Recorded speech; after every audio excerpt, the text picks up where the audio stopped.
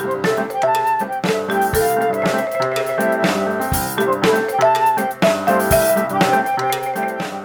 to the Musician's Venture Podcast.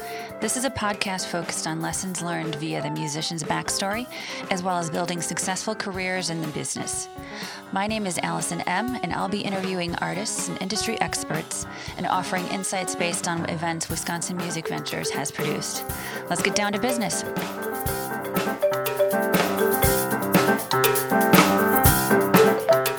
On this episode, I have here remotely on Zoom, but also still in Wisconsin, Sam Ecoff. And you know what? I forgot to check. Is that how you pronounce your last name, Sam? That is. Okay, great. All right. All this time, I've known you for a little while now, but I've never thought to check that. So thank you for being here. You are a composer and music educator based in Wisconsin. Now, what part of Wisconsin are you in again? I'm in southeastern Wisconsin. I'm actually in Pewaukee. And thank you so much for having me today, Allison. Yeah, it's a pleasure. You've been one of those people on my radar for a while, and I've been wanting to have you on this show because you're just so interesting to me. But I know that, there's been a lot of ups and downs with the world in general, but and personally too. And, I just wanted to make sure it was a good time for you. But thanks so much for doing this. And you have such a prolific, music catalog of, for yourself and studio and so many things that you have been doing in music and in the business and in education too, that I've been really wanting to talk with you more about it. So that being said, would you mind just starting off and telling us a little bit about what you currently do at this moment in time? Sure. Well, like a lot of musicians, I cobble together a living doing a lot of different things. And a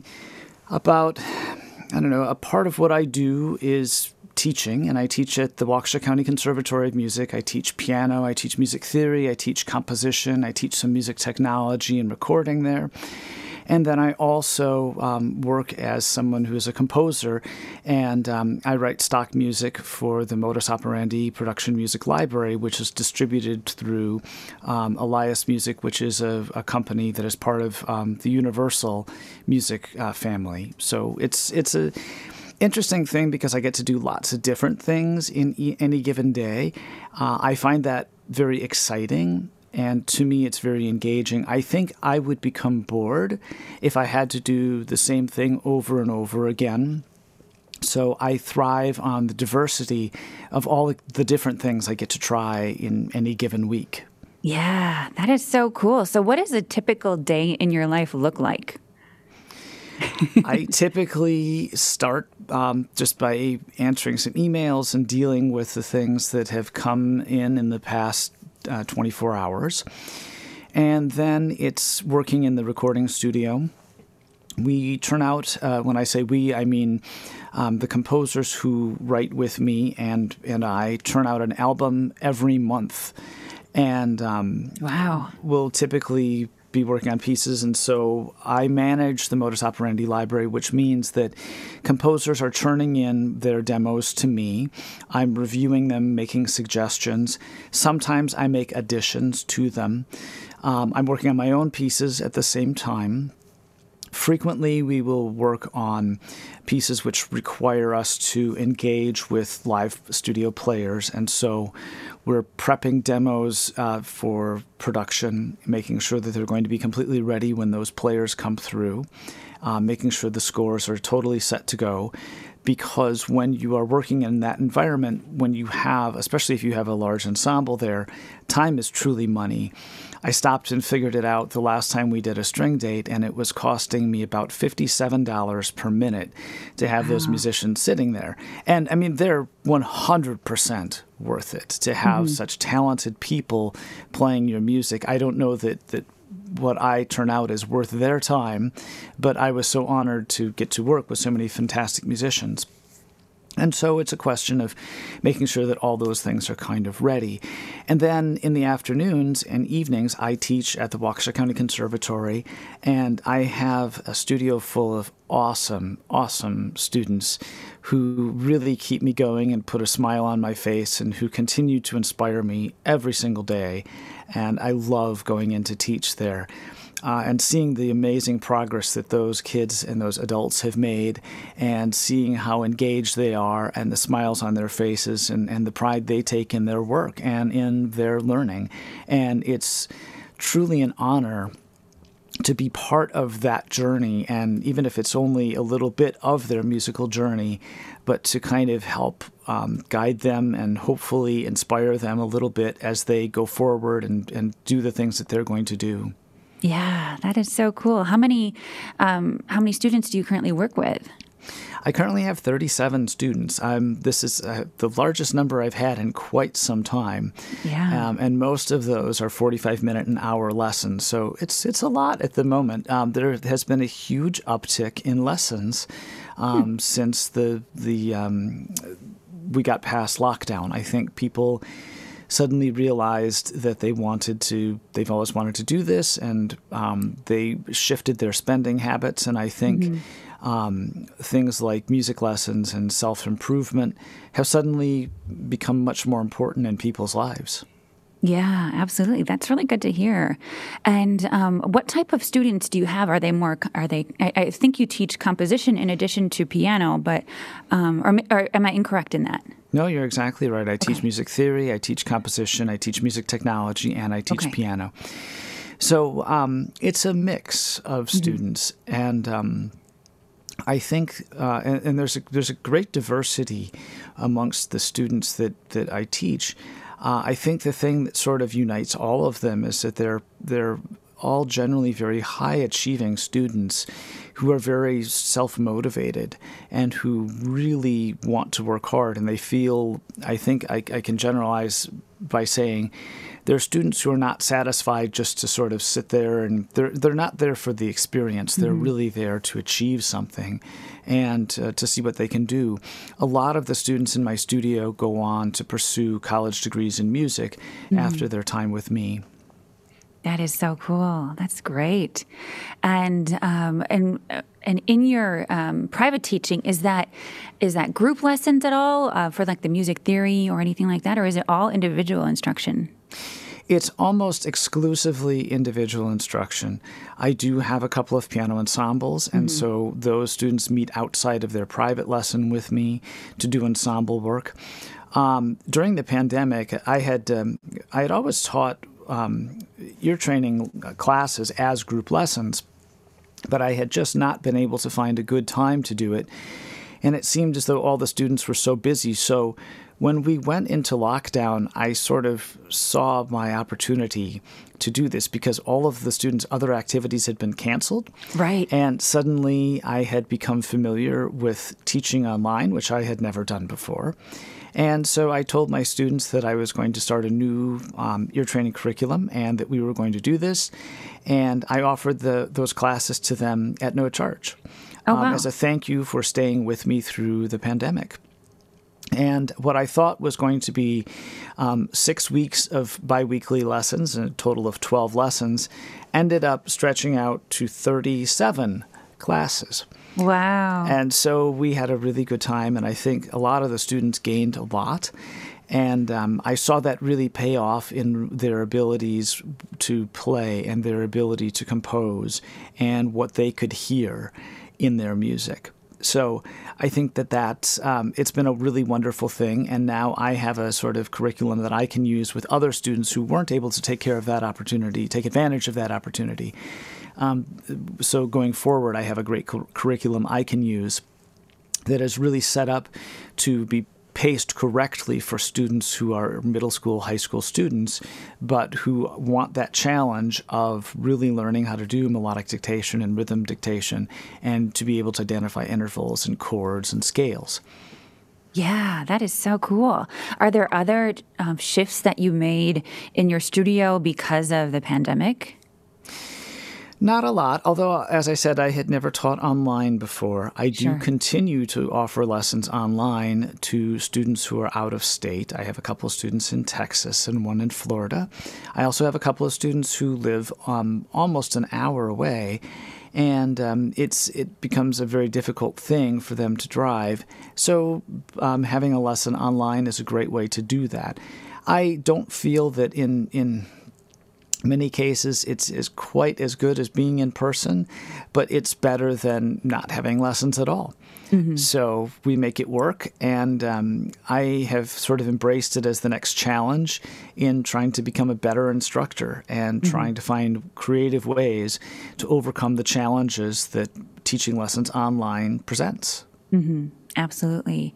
And you kind of touched on it already, but I know, some instructors privately are very against continuing the online lessons, and some love it and won't go back. So I was curious about what your position was on that.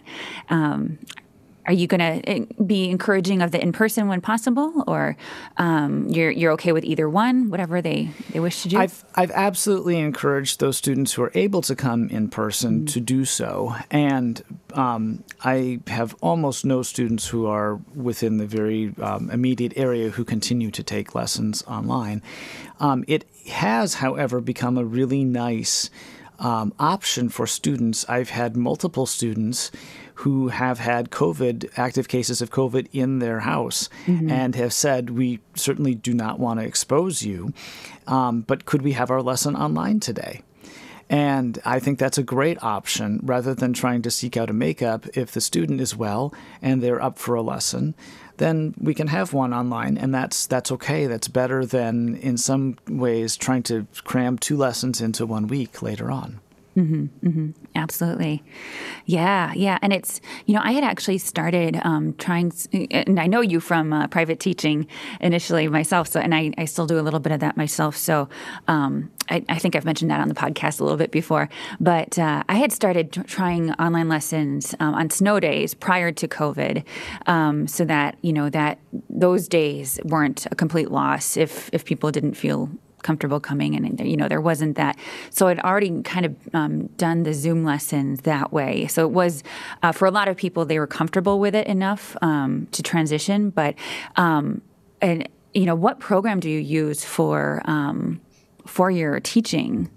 Zoom had been recommended because of the time delay or lack thereof, for the most part, in when I was investigating that. But I know that, since it's happened, so many programs have been brought to the forefront. So I think you had mentioned that you don't use Zoom. Is that correct? That's generally correct. I went through quite the progression of trying different things because I'm an Apple user and have been for years. I first started teaching using FaceTime. And for those students who were not Apple people, we used Skype. And I quickly ran into a lot of limitations there. So we then tried using Zoom for a while, and that was my platform of choice for quite a while until another teacher brought a company called Rock Out Loud Live to my attention.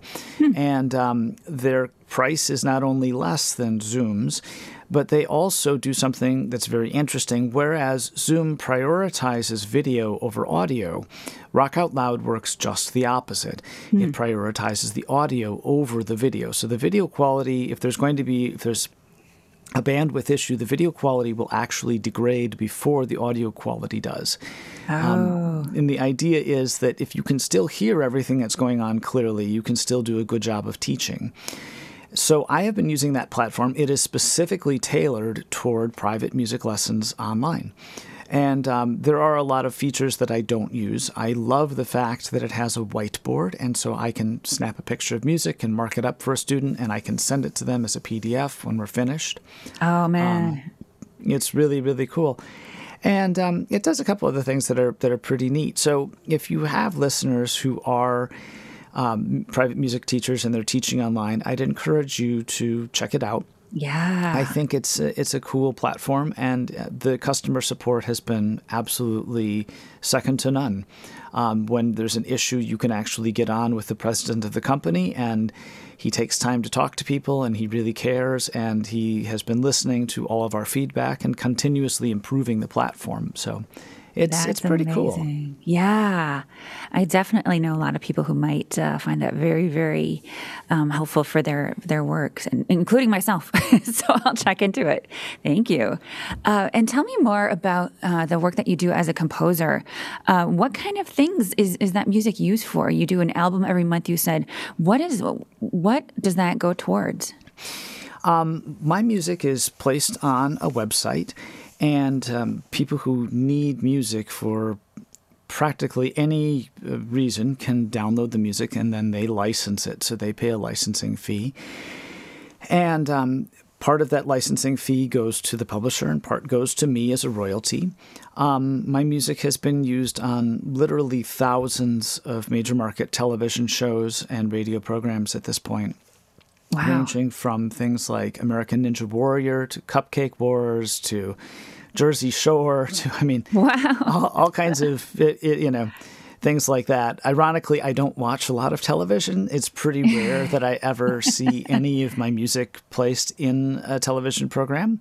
I don't find out where it's been placed until 9 months after it's been aired. Oh, wow. So it's kind of one of those things. And my name never appears on screen, and I just get the royalty at the end. And it's a great way to make a living. It's something that I've been doing since 1999 now. Wow. And so the catalog has continued to grow. And it's, to me as a composer, I think it's a very important thing, because you come to a point where, with all of the responsibilities that you have to your family and to the people in your life and your students, composing starts to feel like it's almost a luxury. Like, you shouldn't be spending your time that way.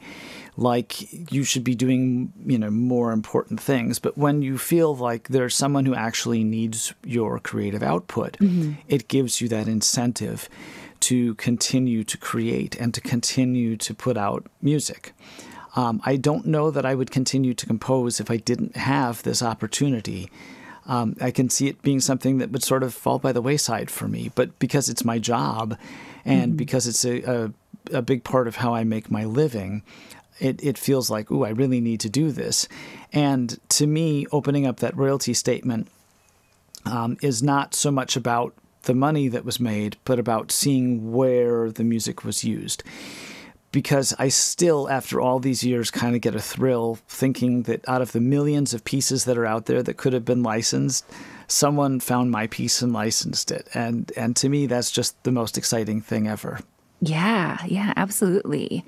How many pieces of yours, when you get this statement, does it show you a month-to-month kind of usage or an annual usage? What does that look like? It shows every single program on which every single piece was used. It shows you what part of the day it aired in. It shows you how many seconds of the piece they used. And there are different ways in which pieces can be used. If it was used as a background, if it's a theme song to something, if it's a short feature. And all of these different parameters add up to how much the royalty payout for that will be. A lot of royalty payouts are very, very small. A typical TV playout that lasts 10 to 20 seconds might pay out 7 cents. It's a very small amount of money. Streaming royalties are far worse than that. I never thought that I would see thousandths of a cent, but I see it all the time on streaming royalty statements.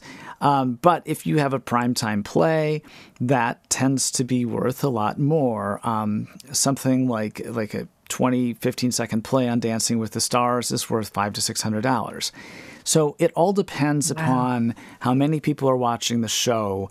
Is it a rerun? Is it new? Was it featured on the show? Is it background? Is it a theme song? Is it, how much of your piece did they use? They're never going to play the whole piece ever. Yeah. So, and there's also a separate rate that's used for public radio and for PBS. They pay a much lower rate than everybody else does. I always get a kick out of hearing my stuff on WUWM. A lot of the local stories and advertisements will use my music as background, and that's basically the only place I ever encounter my pieces being used in real time in the media. But, so. That's awesome. And do you ever, are you instructed to write pieces that will be useful for, I don't know, so for like a Food Network sort of show? Do you or do you just compose something and hope it will be useful? Are you, given instructions on how to create? Excuse me. A lot of times, a couple times a year, we'll have meetings where we'll kind of map out what does this next year look like? Mm-hmm. What things are needed by our clients? What are they asking us for? And also we take into account what things historically that we have put out are performing well and what is not performing well.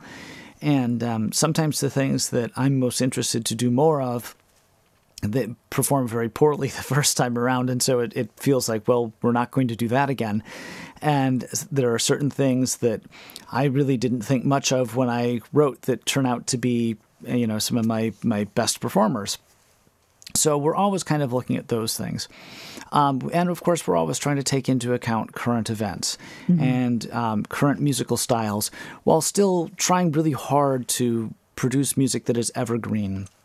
Mm-hmm. One of the hallmarks of the modus operandi library is that we're not chasing the absolute most current musical trends because my experience is that a lot of those things do not age well. Right. And whereas I know people who will say, oh, I'm doing a dubstep album, and whatever the flavor of the day is right now, not obviously dubstep, not now, but who were doing those kinds of things 5 or 7 years ago. And those albums are all but dead at this point because there's not a whole lot of, call for that. That musical style has sort of come and gone. Whereas if you have sort of emotional cinematic music or big dramatic, epic, scary cinematic moment music, those musical styles tend to change far more slowly. Mm-hmm. So those pieces have much longer lifetimes. Mm-hmm. Mm-hmm. Beyond that is the fact that musical styles change at different rates in different places in the world. The pieces that I wrote 20 years ago still have life in Eastern Europe. I get a lot of play in Kazakhstan. It's so wow. Yeah, so it's kind of those funny things where what's cool here is not always cool everywhere else, and vice versa. Yeah, that's interesting. I hadn't thought about that. Yeah, and if you think about it, I've often thought just from like a fashion sense or pop culture sense, like what's cool in New York City becomes cool in Wisconsin, 5 years later. And it's probably that way with music in parts of the world and the country as well, kind of similarly to what you were just saying. Yeah. So how did you get into composition? Can you take me back to, how you got your start in music really as a whole? Music was always very much part of my childhood. Mm-hmm. Some of my very earliest memories are spending weekends at my grandparents' house. We would drive there for dinner, and one of the things that happened on an almost weekly basis is my grandfather would put on country and Western records from the 1950s and 1960s, and everyone would grab an instrument and play along with the record and sing. And there wasn't any formal instruction about learning chord shapes or chords or music theory or melody or ear training or any of those sorts of things. It was just do it, watch and learn, play along, figure it out. And there was also no critique. And so it was just about having fun family time together. And that was a really big motivator for me. Both of my parents played musical instruments too. And I distinctly remember seeing my mother play piano and saying, "Show me how you do that," as though it was a trick that you could teach someone, like flipping an egg or, ironing a shirt. I mean, as a young child, it seemed like, well, it must be a simple trick that someone can just show you. And so I think one of the biggest tipping points for me, though, in all of this was that a salesperson from White House of Music came and volunteered his time at my elementary school when I was in second grade and came in for Fine Arts Day. And he brought with him a Moog synthesizer. And to me, this was the coolest thing I'd ever seen in my whole life. And I remember coming home and asking my mom, telling her I really wanted to play these electronic music instruments. And she said, "Well, I don't know much about synthesizers, but I do know that you probably need piano lessons if you're going to do that." And that was sort of the beginning of piano lessons for me. But the funny thing was that I was a terrible piano student. I feel so badly for my really pretty much all of my teachers. I got a little better as time went on, but because I would come in and I'd play a Mozart sonata, but I'd say, "Well, but look, he did it wrong here. He should have," and not really realizing how horrible I was being, the full implications of what I was doing. I would show my teacher how I thought Mozart should have written it so the piece would have been better, which is, it's total blasphemy, from a classical music standpoint. But I was far more interested to make up my own pieces than to practice pieces from other, composers. And as time went on, I gained a little bit of maturity and I saw the error of my ways and I saw the benefits of becoming a better student, especially when I, really started taking teaching seriously and wanted to do a better job for my students. But I think that's really a big part of where it came from. I always sort of fantasized about being a composer and getting to create my own music and having that ownership of what I was doing. To me, that was a really important part of all of it. I think that I'm extremely fortunate because there are very few people who live in southeastern Wisconsin who can make most of their living writing music for television and film. I'm very fortunate. I double dated to high school prom with somebody who gave me an opportunity, and somebody I continue to work with to this day. That being Daniel Holter, and I'm just so incredibly grateful for those many opportunities, and that has really been something that has changed my career. It was that first foot in the door. And Daniel Holter is, can you tell us more about that? Sure. Daniel Holter is the owner of the License Lab, and he is, up until very recently, owned a recording studio in the village of Wauwatosa called Wire and Vice. And Daniel has now moved out to Seattle, where he continues to manage our company. Wow. So you grew up with him? We went to different high schools. Different high schools. Okay. Yep. It was just I just met him one evening and then didn't see him again. And then we reconnected years later, just chance encounter at a music store. And he said, hey, he recognized me. Shame on me that I didn't recognize him. And he asked if I still wrote music and asked if I wanted to write library music. And I didn't even know what that was. And he still offered me a job anyway and let me play some demos for him, which frankly were terrible. But I think he somehow saw some potential there. And I continued to work over the years at improving my craft. I think, looking back on it, I don't think I was as serious and focused as I should have been early on. I think I really lacked a lot of the skills that I needed. And I think the turning point for me was we had tried to sell our house in 2010, 2011, and kind of our house was on the market for over a year, and we rode the real estate bubble right to the absolute bottom and finally had to take our house off the market. And I was incredibly disappointed. And I came to this feeling of like, I really hate being poor. This really, this just isn't fun. I felt so restricted by that. And I thought, well, really the only thing that I can do to change that situation is I can write more pieces. And so I set about turning out a finished piece every single day. And whereas before, I would do 3 or 4 a month. And I started turning out 3 or 4 a day. And I knew I could tell right when I hit that 10,000 hour mark. It happened right about that time. And I received a wonderful, if backhanded, compliment from my publisher. She said, "Wow, your stuff is actually good." And I was like, "Gee, thanks. That's the nicest thing anybody said to me all week." But you come to that point where I had to undergo this mental shift of this isn't playtime anymore. This isn't for fun. This isn't this job that's prestige. This is your job. And if you want to do this and do really well at it, you've got to put a lot more time and effort into it. And the rewards came very quickly after that. I saw my royalties double the next year and then double again the year after that.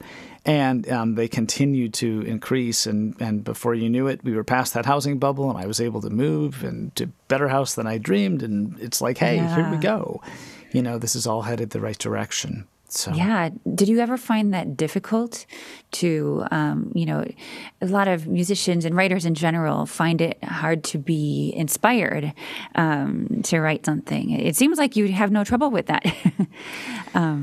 I think I face that just as much as everybody else does. I think that I have learned some skills and techniques that allow me to get past writer's block.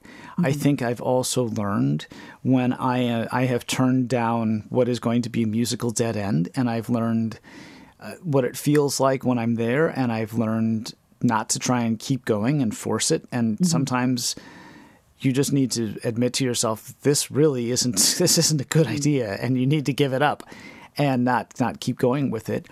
I think also I've learned how I like to work. I've discovered that writing a piece start to finish in the scope of one day is really difficult for me. I do really well when I can start something new and then kind of let it go and come back to it the next day. So during that period, the pattern for me was start something, get it to, say, the 50, 60% mark, and then call it quits for the day. Or if I still had time, start something else. But not really taking something start to finish. Then I'd come back to it the following day, and I'd start my day in the studio by finishing something else. And I came back to it with a lot more clarity. And it was apparent to me very quickly, like, oh, wait, these two things, those have got to go. Those elements need to be taken out. That's terrible. But what it really needs is this that I didn't come up with that previous day. And there's things about the mix that are wrong, and that needs to be changed. And just coming back to it with fresh ears is remarkable to me. That's the thing that allows me to really do much, much better work, I think. Absolutely. And as you were talking about where you grew up, I forgot to ask exactly where that was. So what city did you come from? I grew up in Wales, Wisconsin. Okay, nice. That's a beautiful area. So that's, for those listening who might not know where that is, that's west of Milwaukee. How would you describe that? Waukesha County? Suburb of a suburb. It's about 40 minutes west of Milwaukee.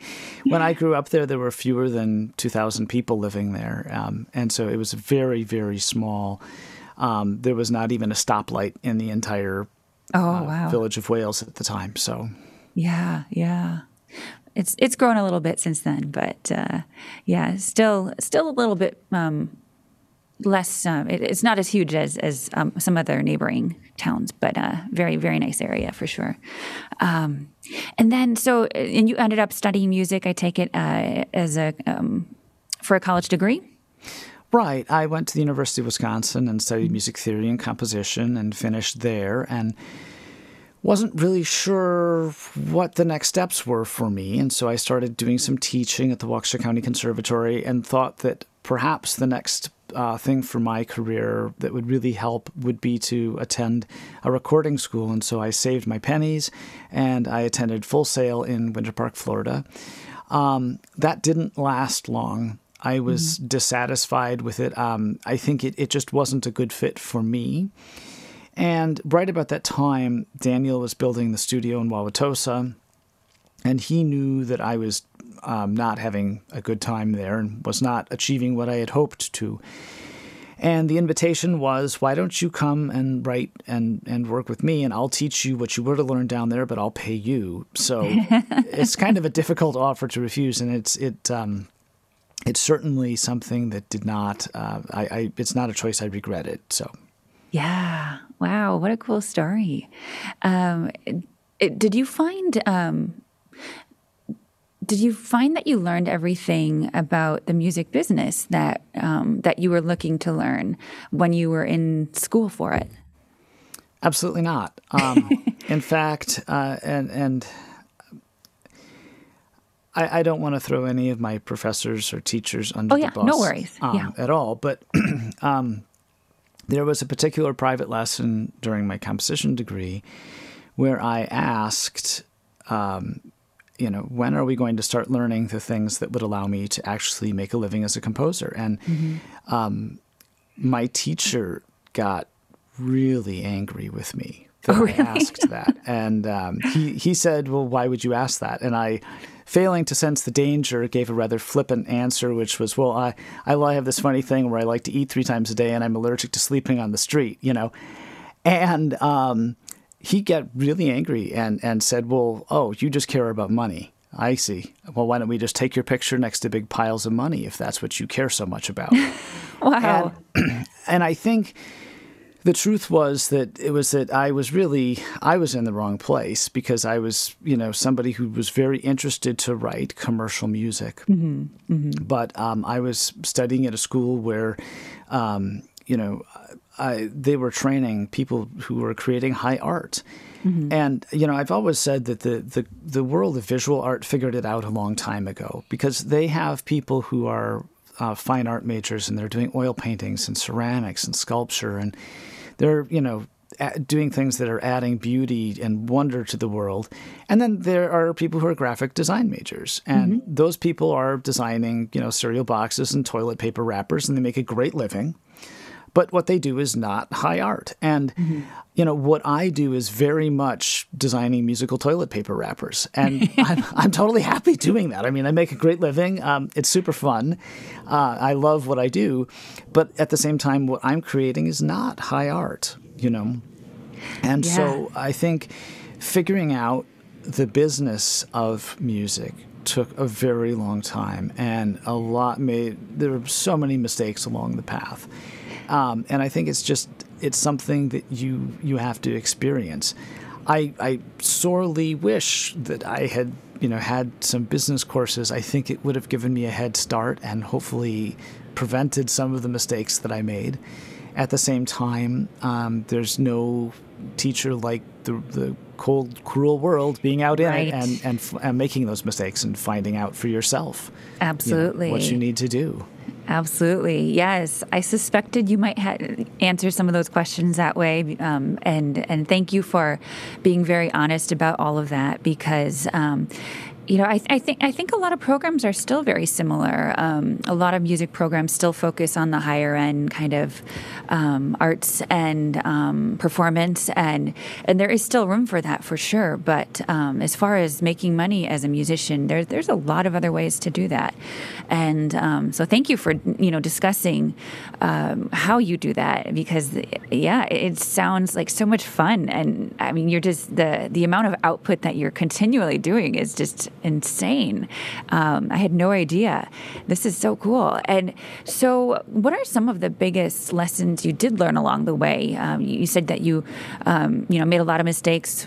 Thank goodness we have mistakes. I mean, what better lessons can we learn from? But what are some of the things that you remember learning the most?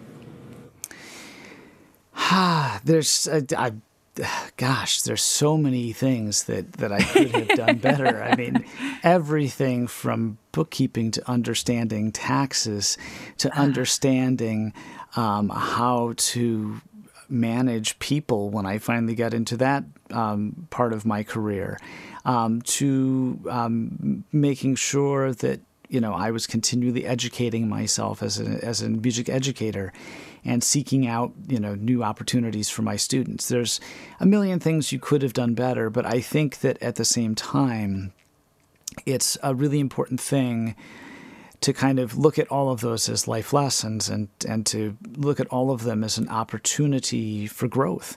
And I think that when you can do that, then maybe you're able to look back on your life and say, okay, well, yeah, I could have done all of this better, but I needed to learn that lesson because it put me where I am now.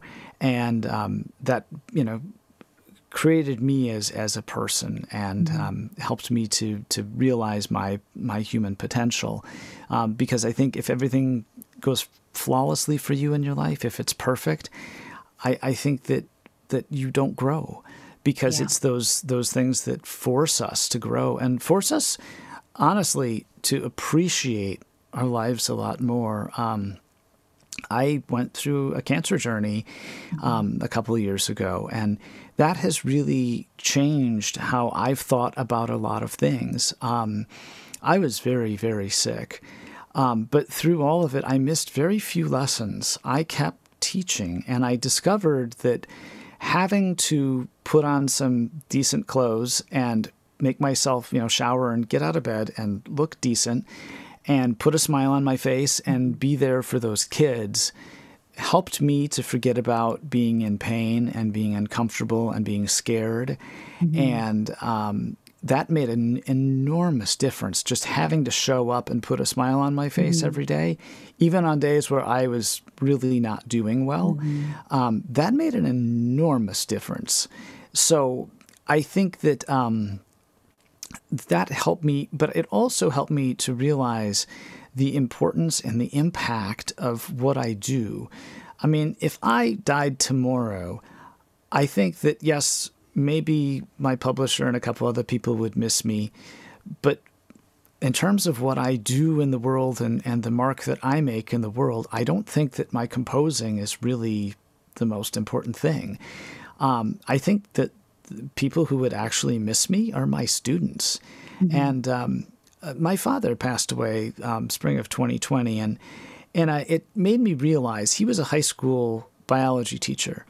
And I started thinking about legacies and the legacy that you leave behind.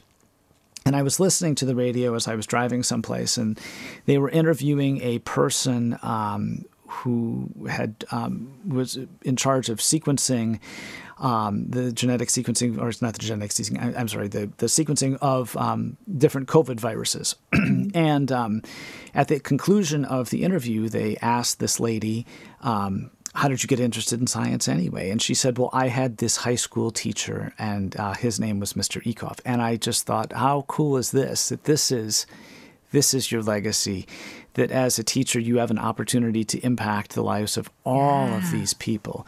And this is really the important thing.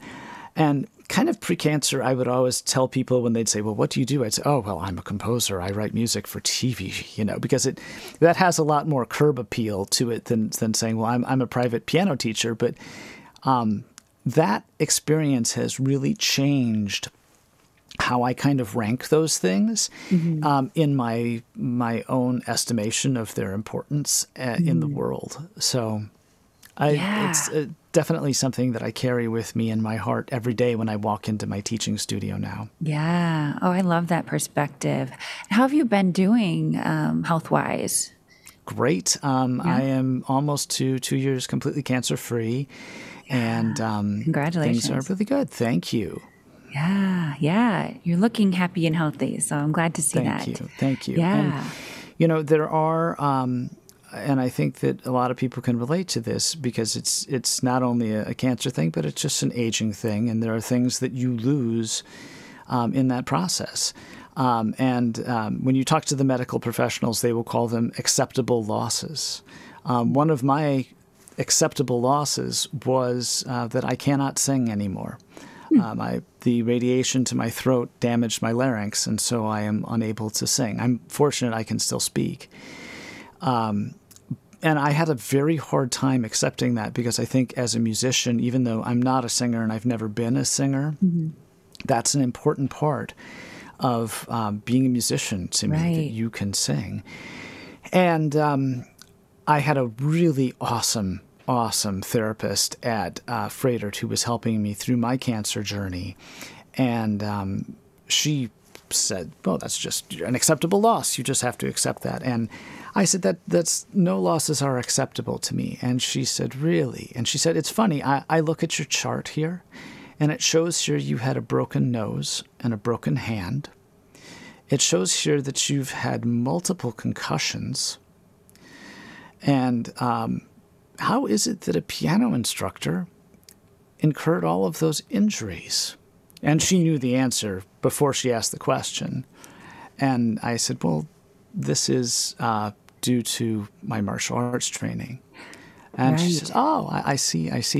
And she said, well, if I could have told you before you started your martial arts training that you would, suffer through all of these injuries, would it change your mind about participating, knowing what you now know about how much you've benefited from that training?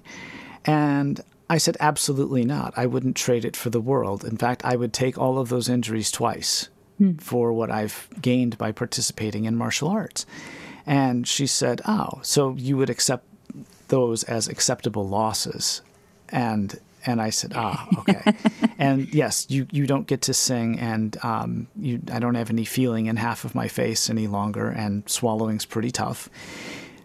But I get to be here for my wife and my kids, and I get to be here for my students.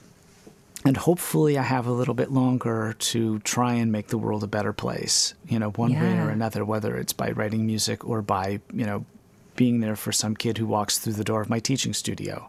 Yeah. That is a very important lesson that you just described to us right there.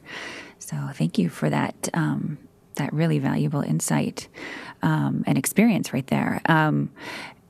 Does it ever bother you that a lot of your music doesn't have your name attached to it when it goes out there? No? Not at all. At first, because I also I don't give permission for my music to be used. That's taken care of by the distributor and the publisher. Some of my music gets used in places that I am not comfortable with. A good example of this is it's been used on some television shows which seek to marginalize members of the LGBTQ plus community, and that really bothers me. And that was kind of something that I had to figure out mentally, like, how do you deal with that? And I thought, well, I can't control where my music gets used, but I can control what I do with my money and the money that I make from, those sorts of things. And so, when my music is licensed on programs that I don't agree with, then that money, I don't want to make a living that way, so I donate that to causes that I hope will help to benefit some of the people who are being denigrated by those programs. Oh, so interesting. That's brilliant. I mean, that's the most you can do, really, at that point. And I don't know what I would do. So very, very smart. Because you really have no idea. Nor do you have any control over it. Yes, and exactly. That's the other thing. Yeah, exactly. Because it's true. There's another musician who is on the podcast, Kostya Efimov. Do you know of him at all? We've met a couple of times. Oh, have you? Yeah. And he's talked about, I think a lot of his music has been licensed out as well. And he's talked about how people will hear his music and say, hey, I just heard your music on Sex and the City. And he's like, really? And and that's not something he ever intended to happen. But you just don't know where it's going to go, and you hope it's like in a decent part of the show, but but you don't have control over that. And exactly. It's sort of one of the things that you give up when you agree to have music published. And what I have always found interesting is there's a lot of people who are independent music creators and content creators who will say things like, well, I'm not going to sign a contract. I am not going to allow this to be distributed because I own this and I need to own this fully and completely, and no one else can make money off of my creative output. And I understand that because I think as people who are creatives, who are content creators, who are creating media like we do, that there is a tendency for society to undervalue what we bring to the table, that the days of being able to hear any music you want without paying for it are that's just considered to be, what you do. And when you talk to young people, the concept of paying for music is pretty foreign generally. But I think that there's sort of an irony in content creators who say no one else can make money off of what I do, because that then fails to recognize the contributions of publishers and distributors for their ability to promote things and to advertise things and to connect your music with the people who need it and to connect it with those revenue streams. And the way I've always seen it is 50% of $1,000 is much better than 100% of $10. So I mean, it's one of those things. It's like, yes, people make money off of my music and my creative output, but I've made peace with that. And for a long time, people made more money than I did off of my music. But I kind of kept the faith and kept writing until I got into a better and better position, where it was like, okay, yes, now you can actually make a decent living on your creative output.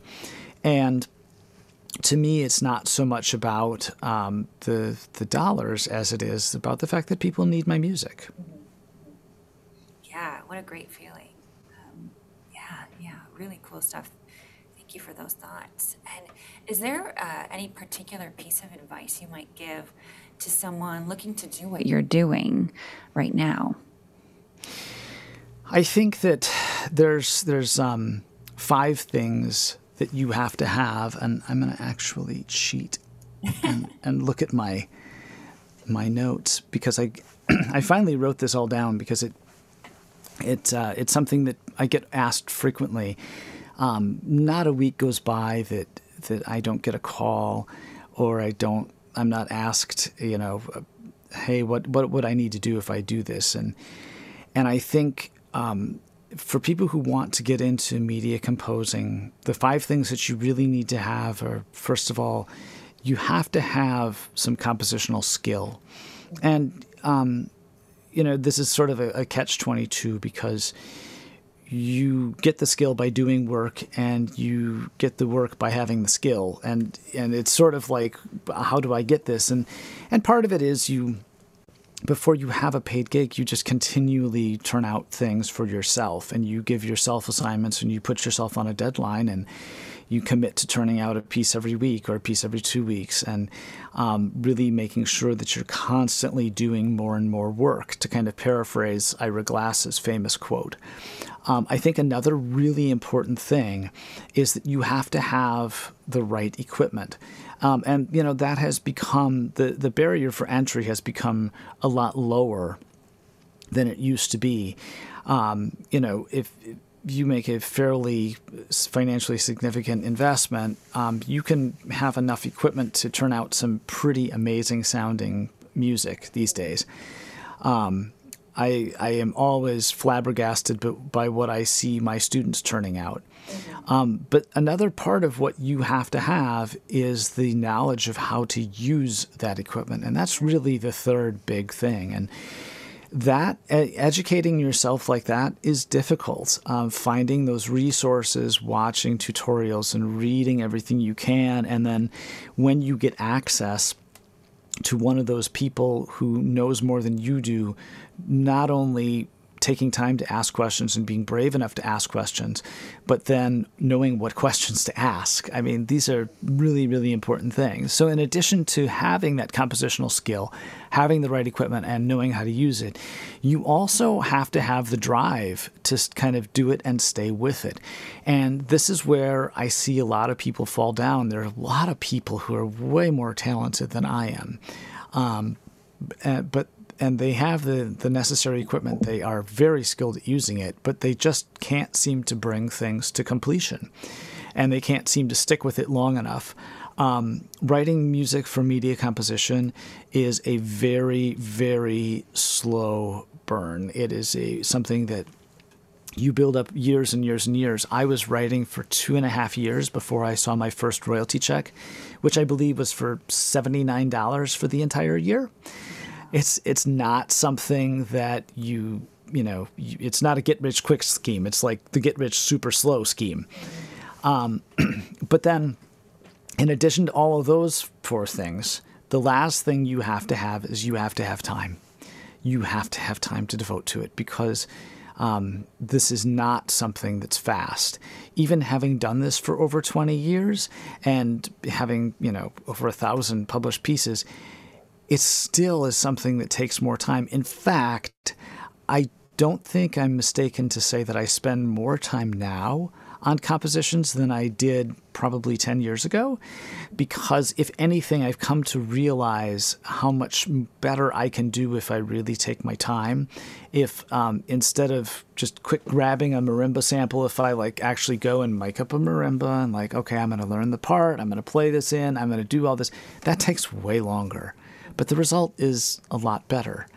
It's all of those individualistic things that makes the music breathe and kind of brings it to life, and it's the detail that makes your music great. It's not so much the broad strokes, to my way of thinking, anyway. Yeah, that's amazing. Thank you so much for having those 5 steps and instructions right there for us. So very well said. Is there a particular type of music that you really enjoy composing? I try really hard to, get into and enjoy and find really cool things about whatever it is that I'm writing in any given month. Whether it's sort of epic film score music, or if it's much quieter music, or if it's children's music, or a couple of years ago, we even did an album of elevator music, because it turns out that trying to license the stuff that sounds like that there's not a lot of music out there that someone can go and license. And to me, the important thing is not to be above any particular style or genre of music, because when you come right down to it, trying to actually produce one of these pieces and to make it sound authentic and good is really difficult, and it takes a lot of skill, regardless of the style of music that you're working on. Yeah, absolutely. Is there anything else that we didn't cover on here that you might like to bring up? I think that you've done a great job of talking me through all kinds of great stuff. It's been a pleasure talking to you today, Allison. Yeah. Thank you. And if we get the right permissions from Universal, we'll have a piece of your music attached. And if not, then you'll just know that we didn't quite get there. But is there anything you would like to say about that piece, which is called Unlimited Possibilities? When you asked if I could present a piece of music, I sort of agonized over this and went back and listened to so many different things and thought, what would be the possibility here? And I settled on that piece because it's a special piece to me. We were asked to write an album of music as a tribute to Fred Rogers and his legacy of working with children.